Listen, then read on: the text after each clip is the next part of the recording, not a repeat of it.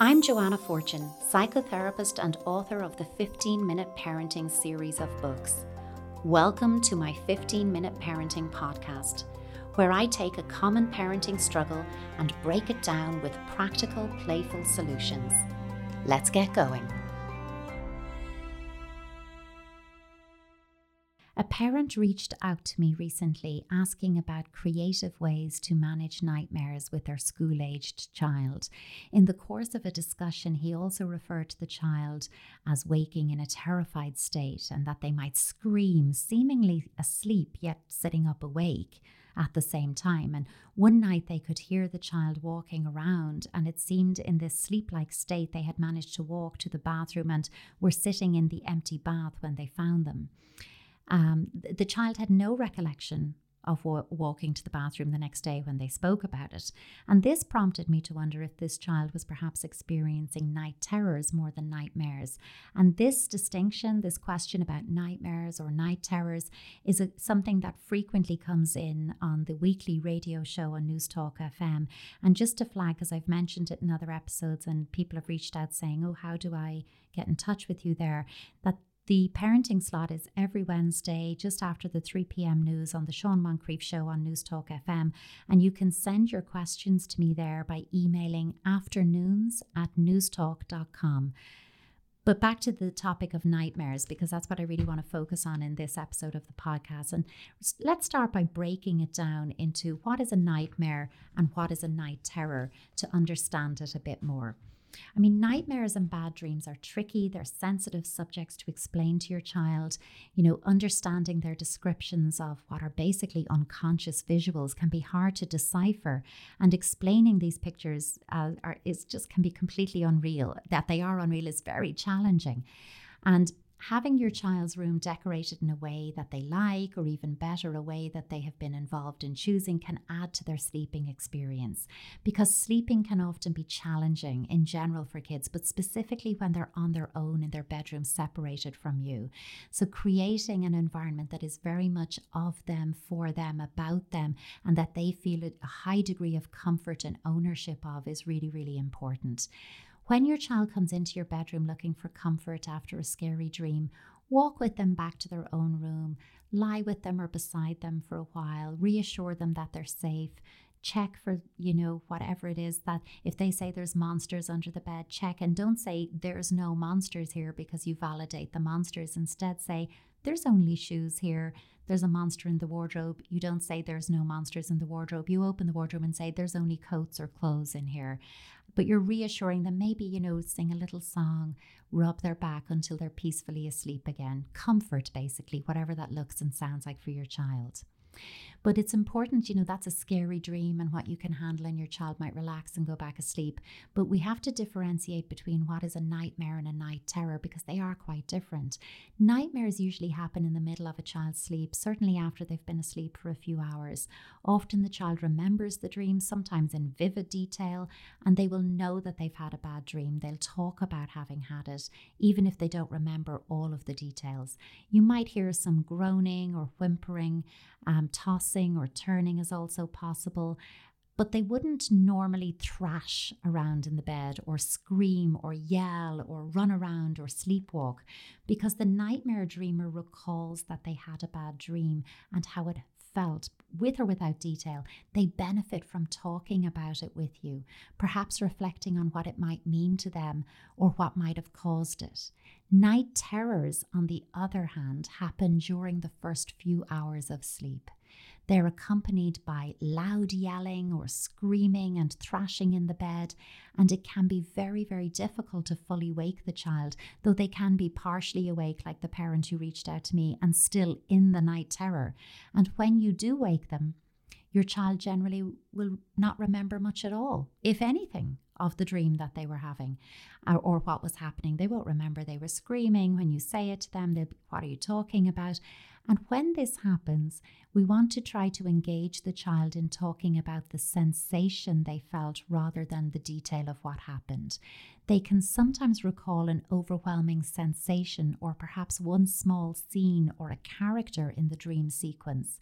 Just try to capture whatever you can. Most often, however, it must be said, they don't remember anything at all from the dream and may even be surprised, when you mention it the next day, or they may ask you, why did you wake me up, when you do wake them up, that they're actually not aware of what's happening. And it's not really known what causes night terrors in young children. Usually they disappear by puberty, though there are cases, some cases of adults who experience them or maybe experience them as children and then re-experience them as adults. And these cases can usually be linked directly to periods of high levels, stressful daytime situations, and they tend to disappear once the stress is dealt with. There'll always be exceptions. That's why I'm saying they tend to, because someone will all say that's not my experience, and that is entirely valid. They can also run in families. If a parent experienced night terrors as a child, their child may have an increased risk of experiencing them. They are generally, whatever the cause, they are generally transient. Children tend to outgrow them by, middle childhood, certainly, as I said, by the onset of puberty, but, usually by 8 or 9, they have gone. You can observe your child, of course, for possible anxiety behaviors, such as a sudden change in appetite, becoming withdrawn or quiet, becoming upset when going to or coming home from school. Any sudden unexplained changes in behavior, you can certainly observe for those, be curious, track those. Could there be an underlying cause for this? But also know that sometimes there is no apparent trigger for a night terror. They just happen. And while many professionals will simply suggest you ride it out, that there's no treatment, and largely that's true, there's very inconsistent stuff about what works, what doesn't work, what people find useful. But one approach that has proven successful, at least somewhat successful for some families, and putting a lot of caveats in here because it doesn't work for everyone, because like I said, night terrors can often be unexplained phenomena that they come for no apparent reason and they disappear and you don't know what it was about. Your child outgrows them. But you could try something like this if it is something that is a recurring thing that you're dealing with your child. This is night terrors, not nightmares. I'll talk about what you can do with nightmares as well. But for a night terror, and it's been a pattern, your child has them within the first few hours of going to sleep, let your child fall asleep completely, like completely asleep, and then fully wake them up around 3 to 5 minutes after they've been fully asleep. So not just, they've closed their eyes, but they're in that deep sleep. Wake them up. I know as a parent that sounds so crazy and counterintuitive. So like I said, this is just a suggestion. You don't have to do it. But once you have them awake, and I mean awake, wet face cloth in the face, wide awake, ensure that they're wide awake, then resettle them back to sleep again. Okay, and doing this can alter the abnormal sleep patterns of the in-between sleep states, that state between sleep and awake, and it can prevent the night terror. It's a technique that has had some success. I've certainly, worked with families where it has had success. I've worked with families, by the way, where it hasn't worked either. I'd give everything a go and, 3 to 5 times. If it isn't working, let it go. If it is, super. It's a technique, though, that basically can trick the brain into thinking it has been asleep and woken up, and that can be enough to break the pattern that results in the night terror. However, if you're concerned about sleep disturbance in your child, you should absolutely seek professional advice on it, okay? And I would strongly encourage you to do that.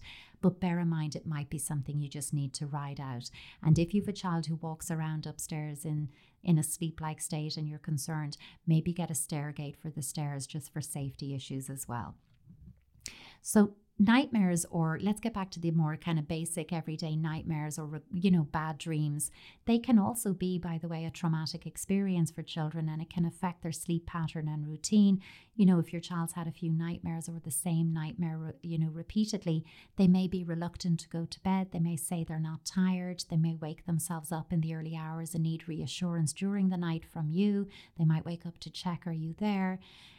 So here is something that I absolutely believe in. It's a tried and tested technique to address children's nightmares or bad dreams. And the key here is it always works, okay? Being supremely confident about this is a key part of the success of this technique. So if you're doubtful, don't do it. You have to be supremely confident. If your child experiences a nightmare or recurring bad dreams, set aside a block of time the next day to sit with them. Ensure that you have uninterrupted time. Now, 15 minutes should be enough time, but you could allow up to 30 minutes just to give it your full attention. You're going to need paper, 2 sheets, blank paper, markers or crayons or pencils or something like that. Sit down with your child and tell them that you know a way of stopping bad dreams that always works. Be supremely confident in how you sell this. I can't emphasize that enough. Invite them to think about the bad dream and to draw the bit of the dream that scares them most. Reflect on what you see in this drawing without projecting your own thoughts. For example, I see this black bit here. I wonder what that is. The use of wondering can help your child go deeper into the dream, but it doesn't put pressure on them if they don't want to. A direct question can put pressure on them to produce an answer for you, and that can be counterproductive here.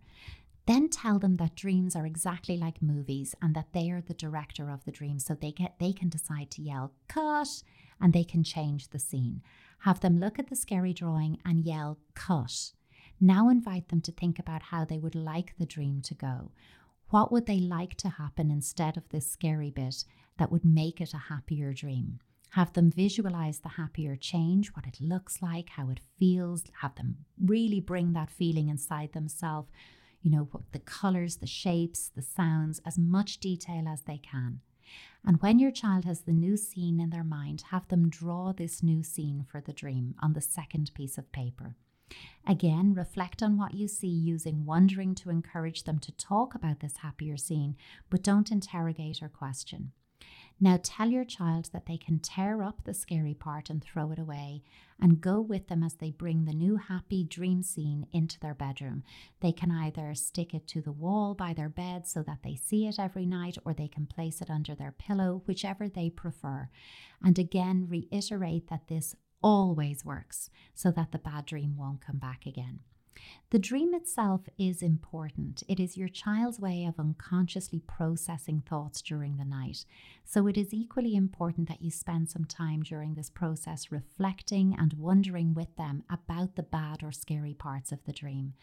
This enables them to put words and feelings to what is happening, to bring it from their unconscious to their conscious thinking and awareness, which allows them to process it and let it go. The happier drawing empowers them to believe that they can change the dream, take control of it, and change the ending, ultimately reaffirming that when something is scary, they can discuss it with you, think about it, talk about changing the scary thing, and then let it go. It also allows you and your child to hopefully, and I really do believe, to enjoy a restful sleep again. Now look, this technique doesn't mean that your child will never have another bad dream. You can use it again and again as necessary. You're trying to stop a recurring dream, a particular dream. But if other dreams appear or present themselves, repeat the technique with them. It's particularly effective when a child is experiencing those recurring ones. So note that if there's a pattern of recurring or frequent bad dreams, it might indicate an underlying anxiety or worry or fear, or something else is going on that's underpinning that dream formation. In which case, if you think, look, there is some more to that when they're talking about the dream, when they're drawing it, that they give you more detail as it relates to something in their real life, in their everyday life, you might want to consider seeking professional advice or support from a child psychotherapist, child psychologist, or play-based therapist. But I hope you enjoy that. I hope it is helpful for you, and I hope it at least shines a light on some of these nighttime phenomena that our children experience. Thank you for listening. I'd love if you could leave a positive review, share this with a friend or a few friends, or even subscribe to the podcast. It really helps others to find it and helps with visibility online. You can also follow me on Instagram at Joanna Fortune, or on Twitter at the Joanna Fortune, no E at the end of that. Tune in next time for more 15-minute parenting.